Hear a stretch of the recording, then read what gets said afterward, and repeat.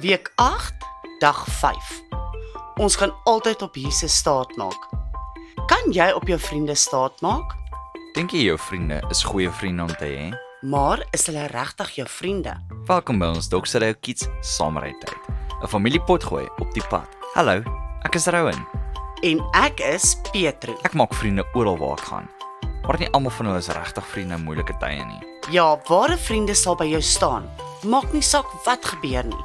En dit is 'n vriend waarop jy kan staat maak. Wel, ek weet van een vriend waarop ek altyd kan staat maak. Kom ons luister na wat Shiro saam met ons wil deel oor hierdie vriend. Hy kan meer doen as wat ons droom.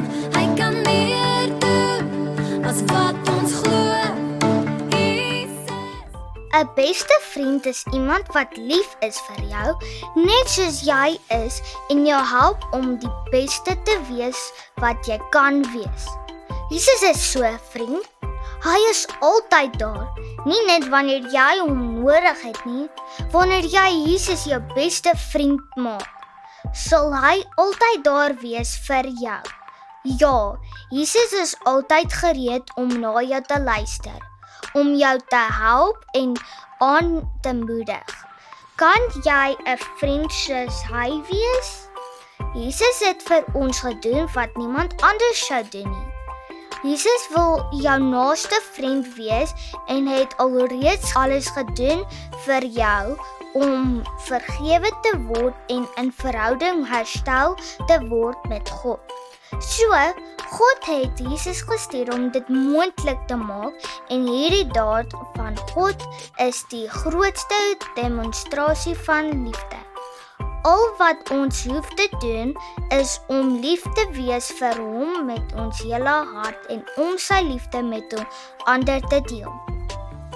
Johannes 15 vers 13 sê, niemand het groter liefde as dit nie, dat hy sy lewe vir sy vriende aflê.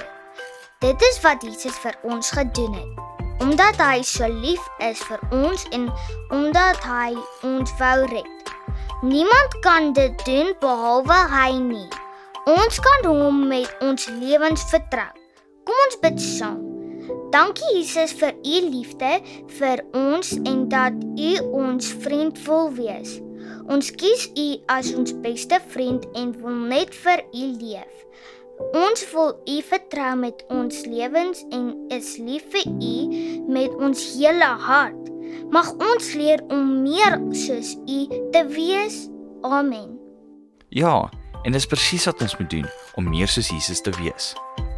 So spandeer meer tyd saam met Jesus in sy woord en luister na sy hart vir jou. Onthou om na ons gemeenskapsblad te gaan vir meer aktiwiteite om te doen.